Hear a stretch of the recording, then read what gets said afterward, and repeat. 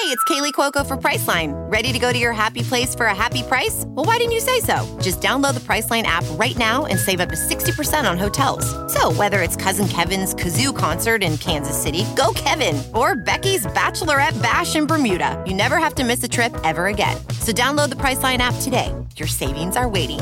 Go to your happy place for a happy price. Go to your happy price, Priceline. Welding instructor Alex DeClaire knows VR training platforms like Forge FX help students master their skills. There's a big learning curve with welding. Virtual reality simulates that exact muscle memory that they need. Learn more at meta.com/metaverseimpact. So what are you supposed to do between each Engadget podcast? Wait in silence?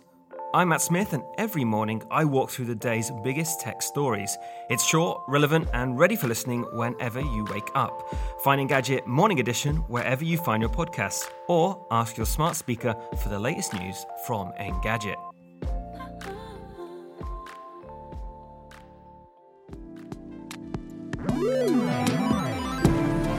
What's up, Internet, and welcome back to the Engadget podcast.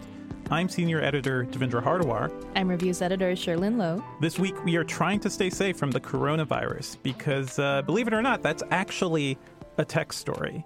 It's not quite a global pandemic yet, but it is getting there, and it's affecting so many corners of the tech world. So we're going to dive into that. And for something a bit more hopeful, at the end of this episode, I also interviewed Druyan, the co-creator of Cosmos and Carl Sagan's widow, about the upcoming third season of the Cosmos reboot. It is really worth a listen. As always, if you're enjoying the Engadget podcast, please subscribe on your podcast player of choice and drop us a review, because that lets us know you're actually digging the show, and tell your friends. So let's talk about the coronavirus and how exactly this is a tech story. And I think specifically it's because this thing originated in the Wuhan region of China. China right now is a hub. It's a hub for most of our tech products, a lot of components, a lot of devices get built there, and everything in the region is all pretty much connected to our digital lives. Is that fair, Sherlyn? I think it's fair to say that a lot of components of things we use today are made in China, right? Like chips or, plastic cases, frames. A lot of things just come from there. And, now people are just like, no, we're not going to buy stuff from China because who knows what germs might still be lingering on the surface of those things. There's that, and also the actual manufacturing capabilities. Yes. Like the people can't work. People can't work. Wuhan is currently locked down. People cannot leave their homes. They cannot leave the city. This is also something that's facing the rest of the manufacturing areas of China. So I'm sure Shenzhen is operating at a very different level now than they were before. I mean, and the problem with this, and I think we should address it right up front, is that it causes a lot of potential racism. People are like, oh, you're Chinese, you must be, somehow infected. And I think that's one of the things we're seeing across the board.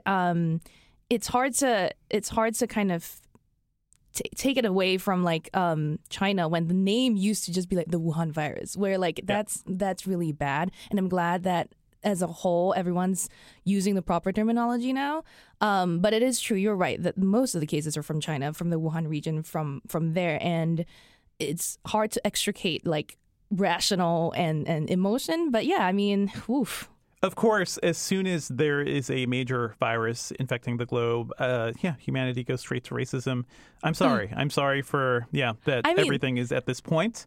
But let's talk about tech, yes. I guess, and specifically how this is affecting things. What have you seen, Sherlyn? Because I know you talk to a lot of companies and folks based in China. We're always working with companies who are manufacturing and doing things there, too. And it's not just the devices themselves. We've also seen a ton of events already been canceled. You didn't get to go to Mobile World Congress because that kind of fell apart.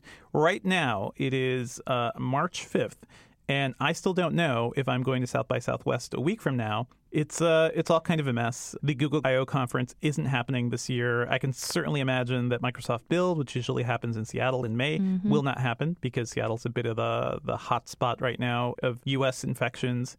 So this is affecting the entire economy. And also, not to just focus on tech, but, it's changing the way people are living right now, too. There is a big push from lots of companies to work from home when you can. People just wash your hands and stay sanitary.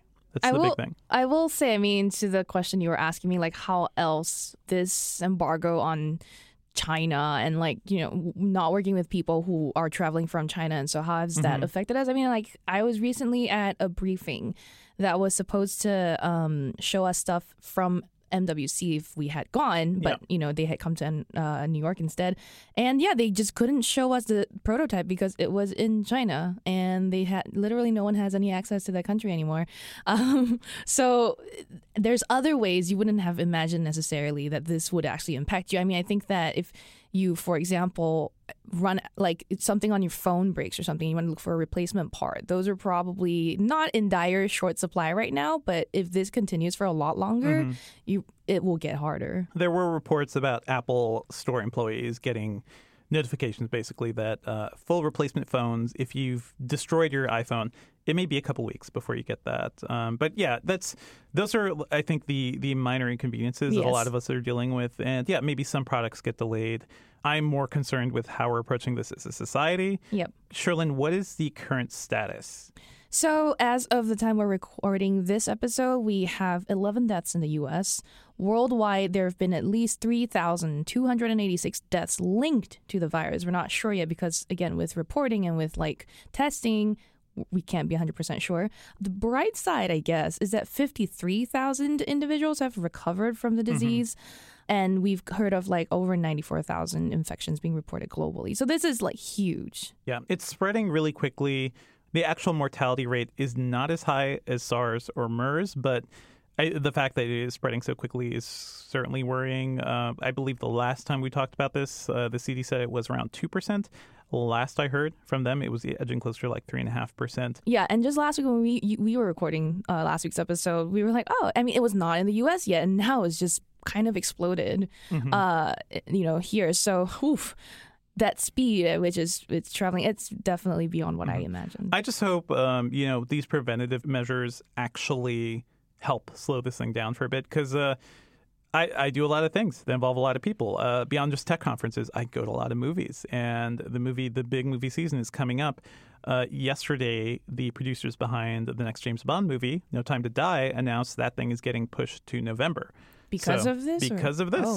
Because of this. And also, that's a big franchise, and they wouldn't have been able to open the movie in China when it premiered. So they would have lost that money. Yeah, this is the sort of thing that's infecting so many aspects of our society, not just the gadgets in your hand, but also the way we're consuming information. One thing that I really noticed this time around is it does seem like social networks are trying to help stop a lot of disinformation around this. And specifically, I'm going to throw a shout out to Facebook, which has a big box dedicated to the CDC, at least here in the U.S., right in the newsfeed, right between all the inane updates from your friends and family that you don't want to talk to is, a link to the CDC. They are deleting false claims and conspiracy theories flagged by health organizations. They're blocking ads for products that claim to cure coronavirus, which is that's interesting, and anything else exploitative.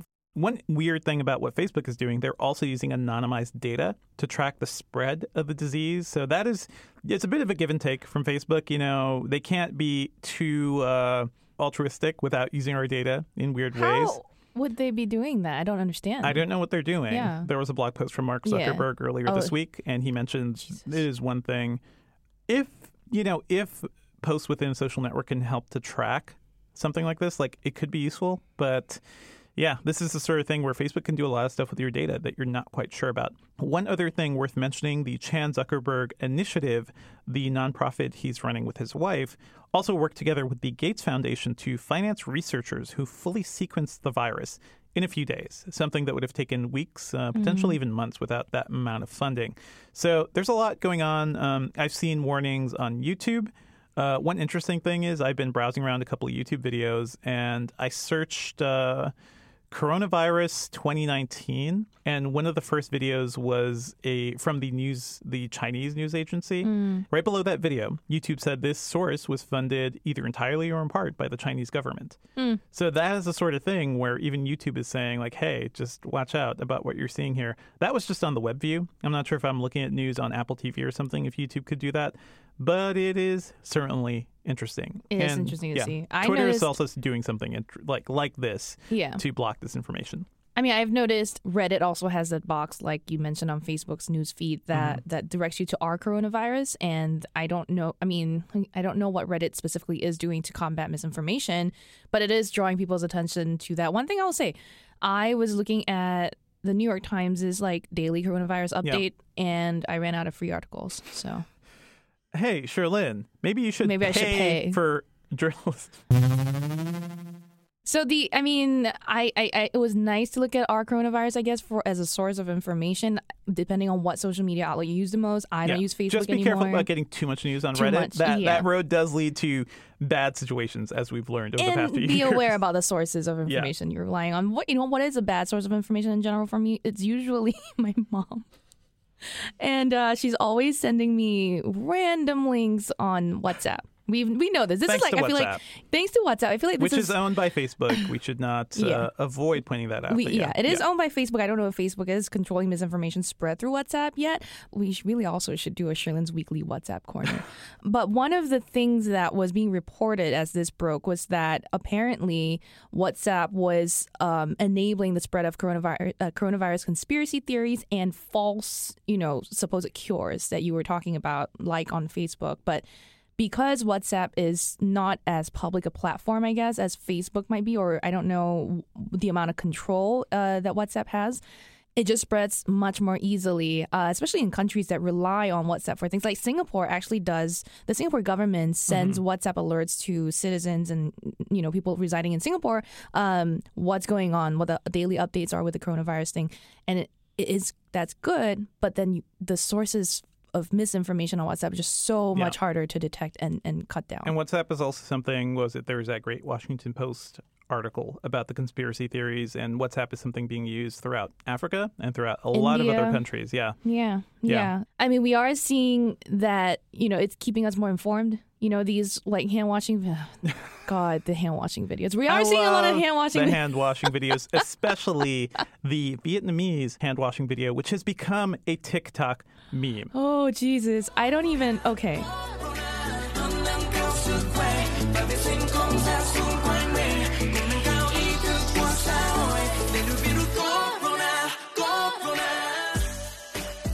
It sounded like a K-pop song. The video's not great because the video is just a bunch of TikTok kids touching their faces. Yes. Touching their faces and, doing a lot of dance moves that involve putting their hands near their faces. Yep. Pro tip, listeners, the least you could do throughout this whole thing is wash your damn hands. Don't touch your face. Just be really careful. Don't do what these kids did. Don't touch your face until you've washed it hard or sanitized it. No, after you've sanitized your hands, yeah. Yeah. The thing about this TikTok video is that it reminded me of when Singapore, we were going through SARS, and I was in Singapore when this happened. The Singapore government, I think even, released a rap song about I would not call that rap. SARS. I would call that pop ?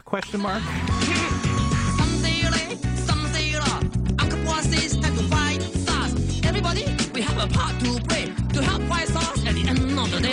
Wash your hands whenever you can. Wash with soap, then at least go home. When you get home, guess we'll be safe, not sorry. It was, so it was based off of a local sitcom, a famous character from a local sitcom, and he raps/sings a pun-ridden song. I mean, come for the getting jiggy with it rip off, but stay for the survivor puns. Oh God.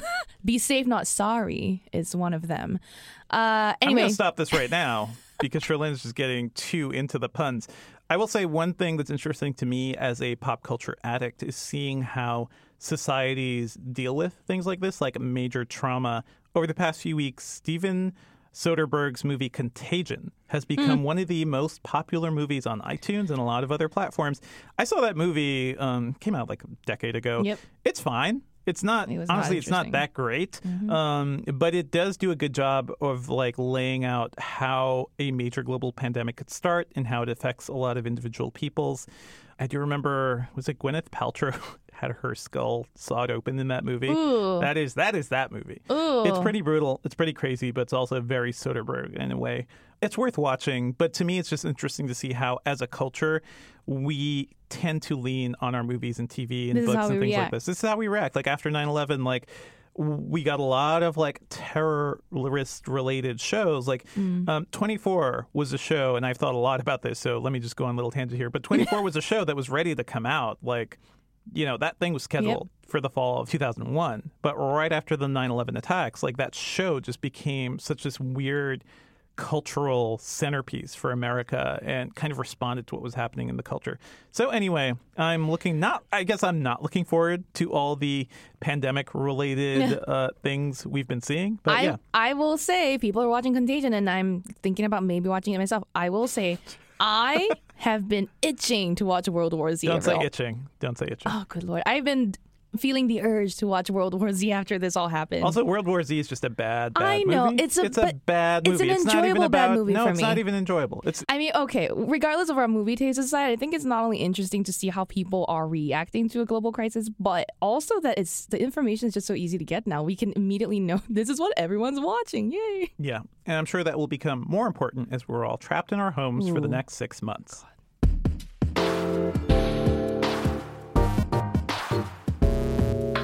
Now, I don't want to say that tech will save us from this, but I think there are a lot of things we could mention, Sherilyn, that could be helpful through the tech industry that could potentially help us deal with the coronavirus pandemic. I mean, I think I've seen a lot of discussion online about how there's a lot we can learn from how other countries have dealt with it. Italy's shut schools down. I mean, one article I saw was like 10 lessons we can learn from Asia about how to, better handle something like that.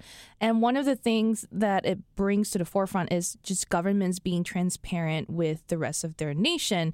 And, like I mentioned earlier, I don't think Singapore is like the shining beacon of the best thing to do, A, because it's got an easier job with such a small country, and B, the government is problematic in other ways. But just a bit. Yeah. Just a tiny bit. So I got into a Twitter discussion, shall we say, with a friend, and she basically made that point. I'm like, we should learn from Singapore. Look at this map. It's so good. It's got every single case, every single patient, and all their home addresses. And I was like, that's not good, girl. That's not good. I was like, look, I appreciate the amount of data and the transparency here, but it was not the Singapore government, but someone in Singapore came up with this website based off of data provided by the Singapore government that lets you drill down to the street of every patient ever. Not great. That's an interesting use of tech and data and data visualization, but scary to me. I do think that though once it started coming over to the United States, it felt like information wasn't being shared as freely. I think the CDC has perhaps also, admitted that it could have done better a little bit in terms of being transparent. It certainly doesn't help that, a lot of the CDC and the portions of the government that were supposed to help fight against pandemics had their budgets cut. So, they weren't prepared. Not at all. Yeah. I mean, let's just, for those who don't really know what's up, according to NPR, this article that I'm reading, Vice President Mike Pence is the one leading the government's coronavirus response, and he said Wednesday, which is yesterday, that there's about 2,500 testing kits that are being distributed around the country that would make 1 million tests available to hospitals that need it. So great, but that happened yesterday, and the first case popped up over the weekend at least, and who knows how many might have happened earlier too, because we didn't have access to these testing kits. So there's just a lot that people could have done in being better prepared. I also think that the way tech has helped so far is just enabling people to work from home. The people who have access to the infrastructure that allows working from home. And if you're lucky enough to have a job where you could still do your job working from home. Like this, I think like a lot of diseases and a lot of major disruptions in our global society, like the people who will be hurt the most are the people who can't have this flexibility. So it is certainly going to affect a lot of folks. I really worry about the people who can't have time off, who can't, have who don't have the sick leave. days, and then have to go in anyway, and then have to commute and have to. So telecommuting, I think, is one of the ways. We are doing this better than in the past. So I don't know if the word "survived" is right here, but I experienced the SARS, what is not a pandemic, but I've experienced SARS, right, in Singapore, about, I think, 10, 15 years ago. And we were expected to stay home and still sort of work, but that wasn't really effective. I was dialing up with to the internet where it still made that burr, burr, burr sound. So literally I did no homework, and the economy I think took a greater hit than I think now we might, just because we're more prepared for something like this, because we have all the technology at home. So, working from home, great if you have it, and try to do it if your company allows it. And if you can't, we need to find better ways to serve people who can't, I think. Mm-hmm. So as you've been avoiding the coronavirus, Sherlyn, what are the things you've actually been able to see and touch lately? So I just published an article about some more foldables. Hey, more foldable tablets and phones. That's the story I was alluding to earlier when I said that there was a prototype that was stuck in China. I was able to see a dummy prototype instead of the real prototype of this phone that unrolls. Like you know how LG made a rollable OLED TV? This company, TCL, made the phone version of it. Who wants that? It's like a scroll. No. Look.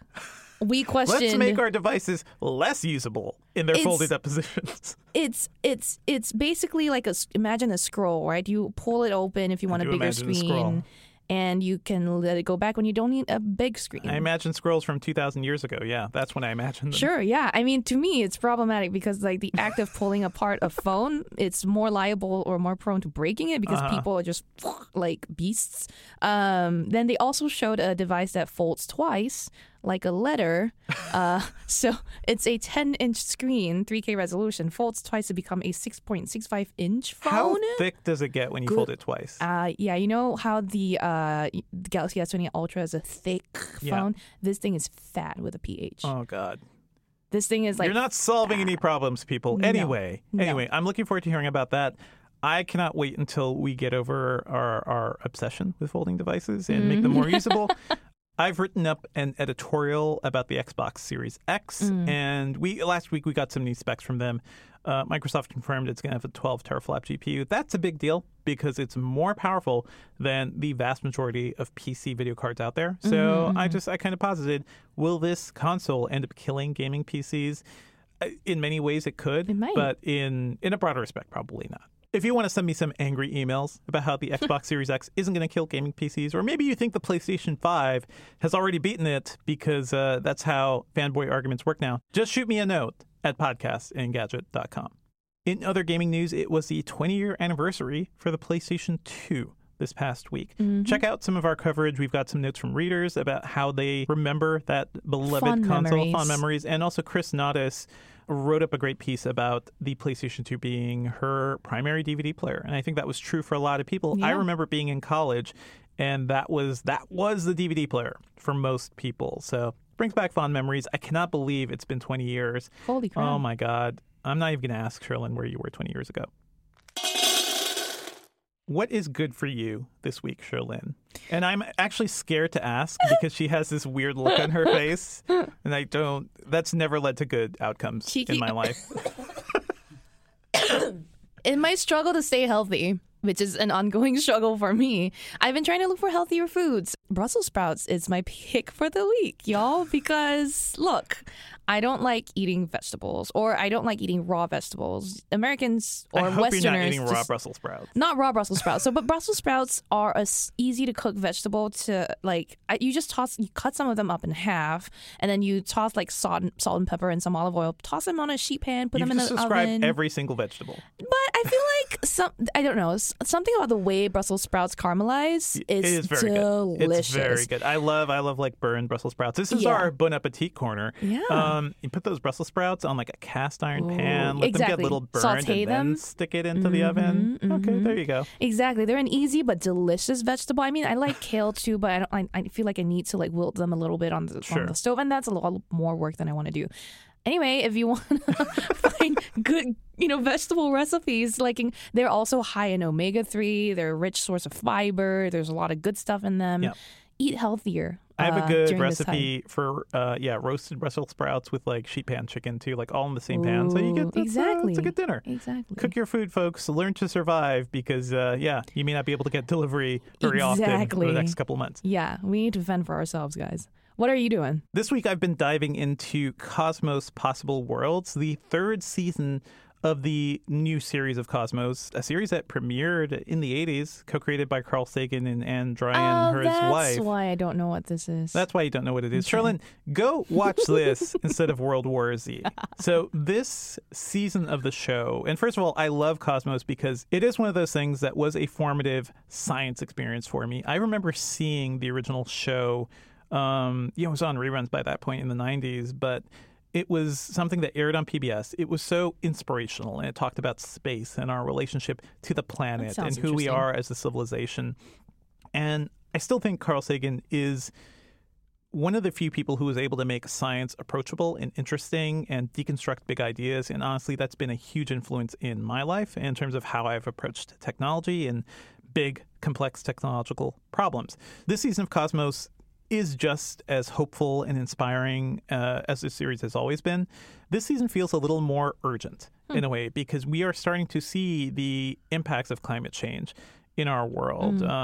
Australia spent much of last year on fire. Yep. We're seeing more fires along the west coast of the U.S.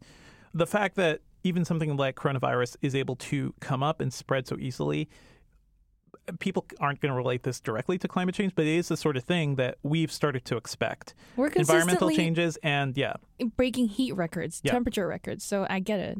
So this is a series that is just kind of taking a step back and I think making us think a little more about our relationship with the planet, how we've started civilizations, and honestly, what is next for humanity, too. I think there's a hopefulness that is really inspirational right now, and honestly, it's just something I really need to hear because this year has been kind of rough between potentially starting World War III at the very beginning of the year. There's so much of the world that's depressing right now. So, we could use some hope.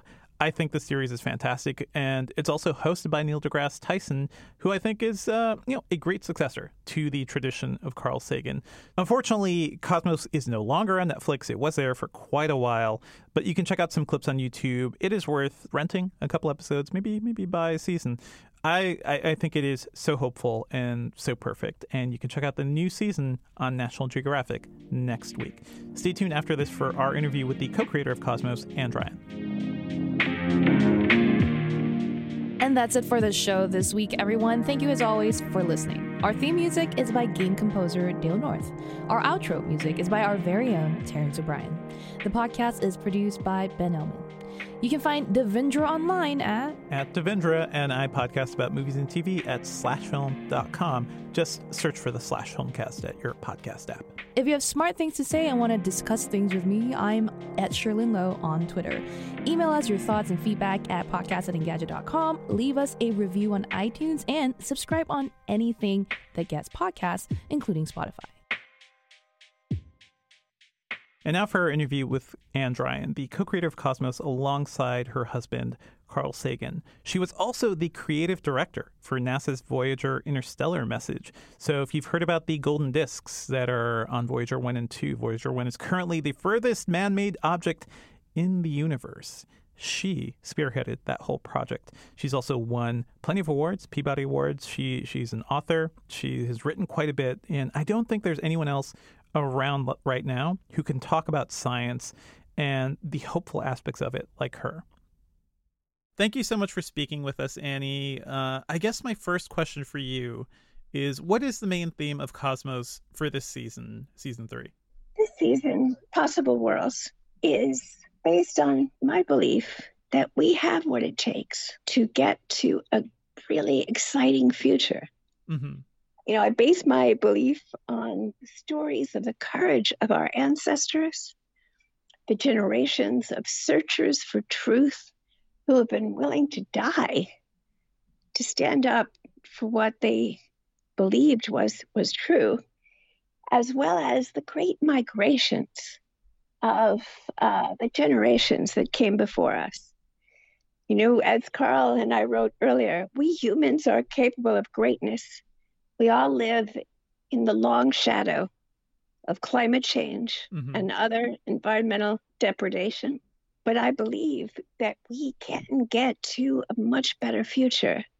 And I think the key to that is taking what science is telling us to heart, not keeping it as just a collection of amazing facts that you compartmentalize and experience maybe for a couple of minutes or during a class, but instead a way of seeing absolutely everything.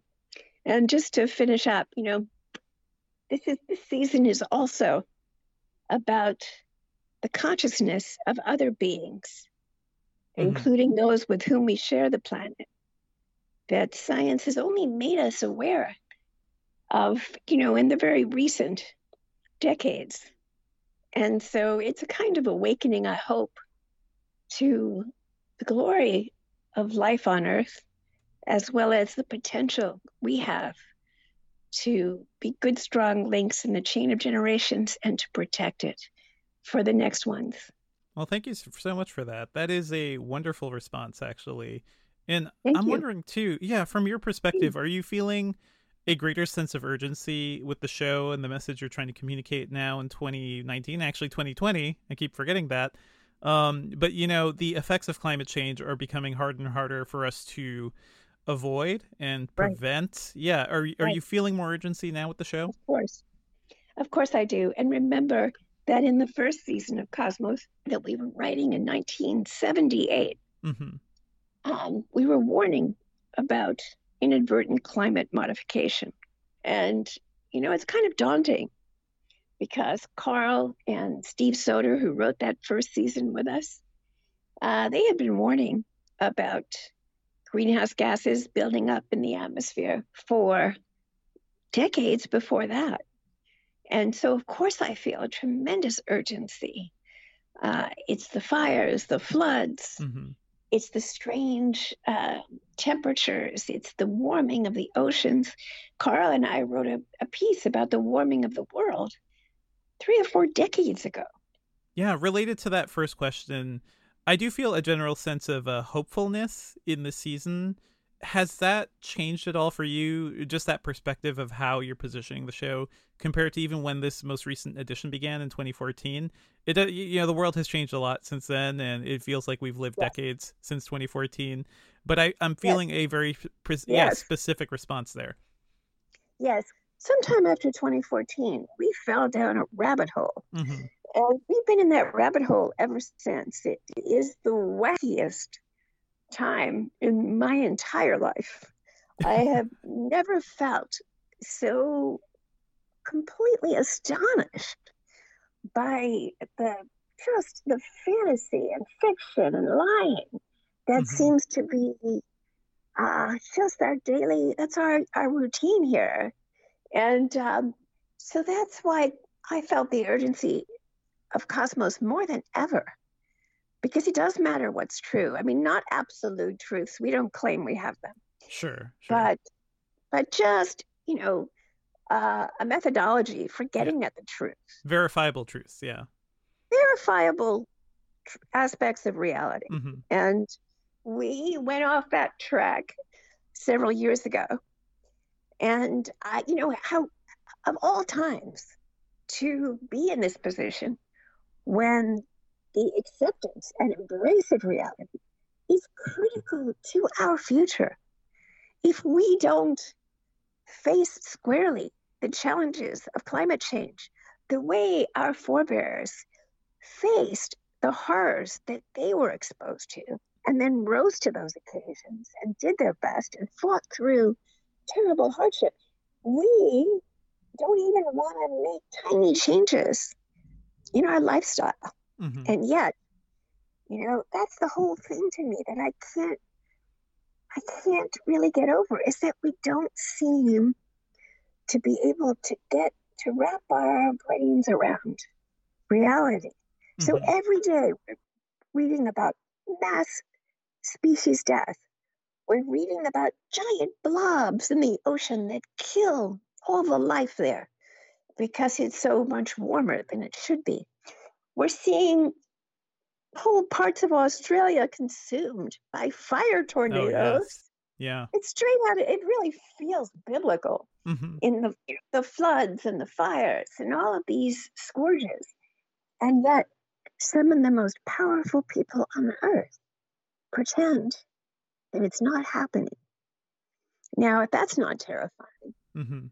But I understand that you can't just if you're making television, you can't just shake people by the shoulders and slap them and say we're all going to die, because that's not helpful. And so, because for so long, our most popular entertainment is so dystopic, so apocalyptic, so sad in the sense that it doesn't really imagine a future that isn't dirtier and more limited and more imperiled than what we have now. And I think some of the stories in this show, some of the never before told stories in the show, can really inspire you to feel hopeful because of the hard times we've come through. Mm-hmm. I've followed your career for so long. I really respect your work as a communicator. That's kind of what I try to do with the ways of breaking down technology, kind of what you've done with science. Is communicating harder today, like communicating that truth and telling the story harder, when it does seem like, it is harder for actual truths to be understood by the public, or at least by people in charge? Like it seems like a very curious time we're in. It is curious. I'll be the first to second that one.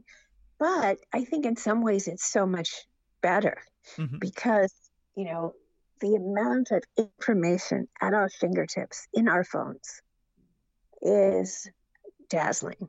I wish Carl had lived to see how it would be possible to pose any question and then to be able to really pursue the answer without even going to the library. I just feel like there's a lot of stuff working in our favor. As a Russian poet named Yevtushenko said, it's not that there are not enough good people in the world. It's just that we don't have each other's phone numbers. Well, that was true 40 years ago when he said that to me. But now we really do have each other's phone numbers. And the work that you're doing, the podcasts that reach so many people and inspire them, is really exciting because, there are so many different platforms to express our opinions. And people always complain about, the dreadful things that are happening online and stuff. But I feel like that was always, in all human communication, there was always that aspect to it. But here's an opportunity for someone who really wants to learn to have access to information. And I'm very excited about that. And we also have the means to communicate with each other that is decentralized in a very exciting way. Oh, definitely. I feel the same way. Back to the show, though, I'm wondering, how are you keeping up with recent discoveries? Because it does seem like every week, we're making very major discoveries that can kind of reshape what you've already told in Cosmos before. Absolutely. And that's why we're somewhat conservative in Cosmos, and we always have been, in that we're not ever, or rarely, I think, covering the flavor of the month, because we want, the test of time to winnow out the chaff, the stuff that turns out not to be true. My writing partner, Brandon Braga, who is just really a big part of this whole process, he and I call stories, ideas, scientific papers. Andre Bormanis is also a tremendous source of information for us, and he's sitting with us much of the time. And then there are also stories that I've wanted to tell for decades. For instance, the story of Vilov in episode 304, which you haven't seen yet, but which I wanted to tell for 22 years. And we were able to, the great thing about Cosmos at this point is that we can attract Viggo Mortensen to be the voice of Vladimir. We can attract the brilliant director and producer behind Anomalisa to do stop action animation so that the characters really begin to have a kind of humanity that is, really transcends animation in my view, and drama. And we get to tell the story of a dozen people who made, I think, one of the most remarkable sacrifices in human history. And you've never heard of them. I mean, these are people who had a vision of the future that was so important to them, our future, that 75 years ago, 80 years ago, they were all willing to die horribly to protect that vision. That's what inspires me, because it gives me the sense that we can do this, that we have what it takes, that there are those among us capable of such discipline and vision and understanding and strength and unselfishness, that we can get through this period of our technological adolescence when we have been given very powerful toys to play with, but we've yet to adopt the wisdom and to internalize the wisdom necessary for anyone who would toy with such powers. Well, I'm looking forward to catching up on all that. My final question for you, I've read about your experience in school and kind of the things that turned you off from math and science. And I have to say, I experienced some of those as well. Really? Are you, yeah, it's not great. Are you positioning Cosmos and kind of all of your work as sort of like a response to that, as like the message to the kids who may not be engaging with science, but if you look at this episode of Cosmos or, you know, something you've written that could inspire them into a career in this field? That's, and that was true for Carl as well, who had a wonderful experience with math and science in school and, just sailed through all of his advanced degrees with, effortlessly, it seemed. But we both met at a place where we were madly in love with the revelations, the revelations of the universe that science can bring us, and nothing else we know of can make that possible, so that you can really know, you can predict the future as the climate scientists did. You can, and as the engineers and astrophysicists did for every one of the great space missions in which a rendezvous with a planet or moon 10, 15 years in the future was what was needed. I don't think you have to have been such an alienated science or math student as I was to have that feeling that you want to share this power with as many people as possible. Because if you believe in democracy, you know that the more widely distributed that power is, the better chance we have of making informed decisions, of actually participating in the political life of our society and sounding the alarm. So yes, I came at it from a completely different place than Carl came.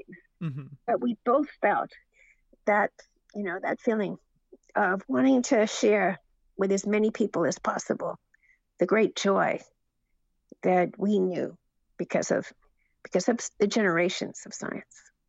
This was a great chat. Thank you very much. And good luck with the premiere of the show. It's excellent from what I've seen so far. Thank you so much. That means the world to me. Thank you. All right. Have a good night. Bye.